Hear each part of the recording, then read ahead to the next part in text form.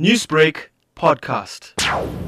It is basically a celebration of love. So it's a festival we've put together over the last 3 years that is basically just a celebration of love, considering that it is the month of love. It's Valentine's month. It's a celebration of love, but obviously with each year we come back with different ideas and different messages, and the message that we're driving across this year is the message of love against gender-based violence, so love against GBV. The event's key message will be campaigning and promoting love against gender-based violence under the theme hashtags Love Against GBV.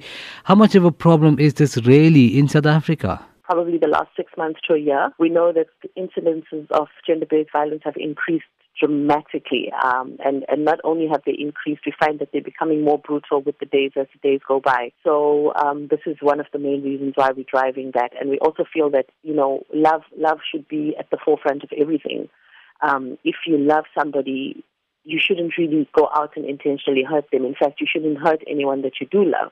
We've also got a theme song titled Imbogoto by an artist called Zaiboonissa, and that basically speaks to gender-based violence. But in all of the messaging that we put out, in all of the conversations that we've had with people prior, because we've had a lot of events and little activities that take place prior to the event on Saturday, we've been pushing and preaching the message of love against GBV.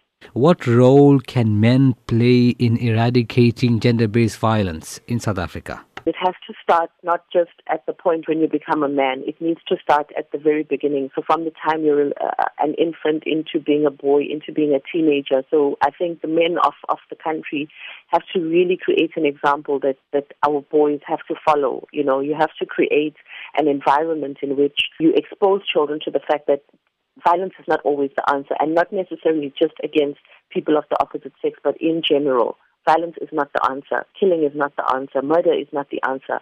There are ways that we can go about it. Newsbreak, Lotus FM, powered by SABC News.